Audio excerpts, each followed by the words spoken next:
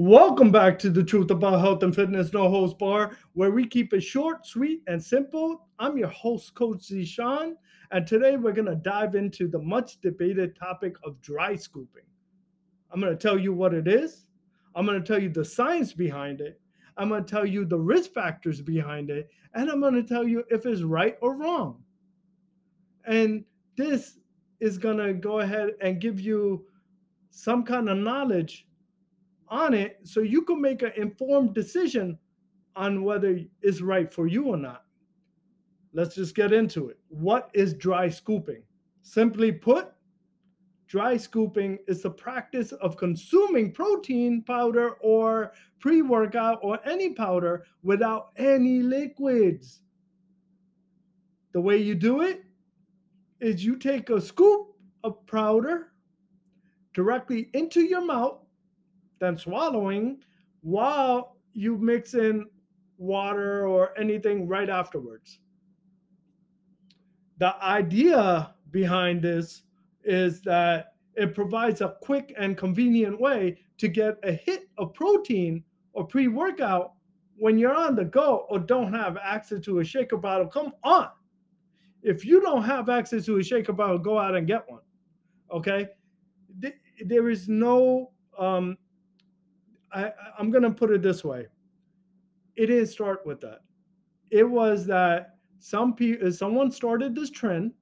People are posting it up on social media. Now I see a lot of young people doing this, and they think they're invincible, and they're doing it for views, like attention. So I'm going to tell you the science on it. There is no evidence to suggest that consuming it without liquid before a workout will have any additional benefits. Okay, that's number one. So I'm gonna tell you, if you take, let's say, protein powder, because I'm seeing this trend going a lot, consuming it without liquid, what could it do? It is hard on your digestive system. It could cause discomfort, and it could negatively impact your workout performance. When you take protein with water, milk, whatever it is, what it does is it needs to be broken down into smaller molecules called amino acids before your body can use it. The process starts in your stomach, where digestive enzymes break down the protein into amino acids. So when you consume it with liquid, it helps it to break it down and makes it easier for you, your digestive system, to absorb these amino acids. When you take it without, it's difficult on your digestive system. It could lead to so many things like, yeah, like I said, digestive discomfort, bloating, gas, constipation. It could also cause choking. I'm going to get into a little, and just mind you, a pre-workout,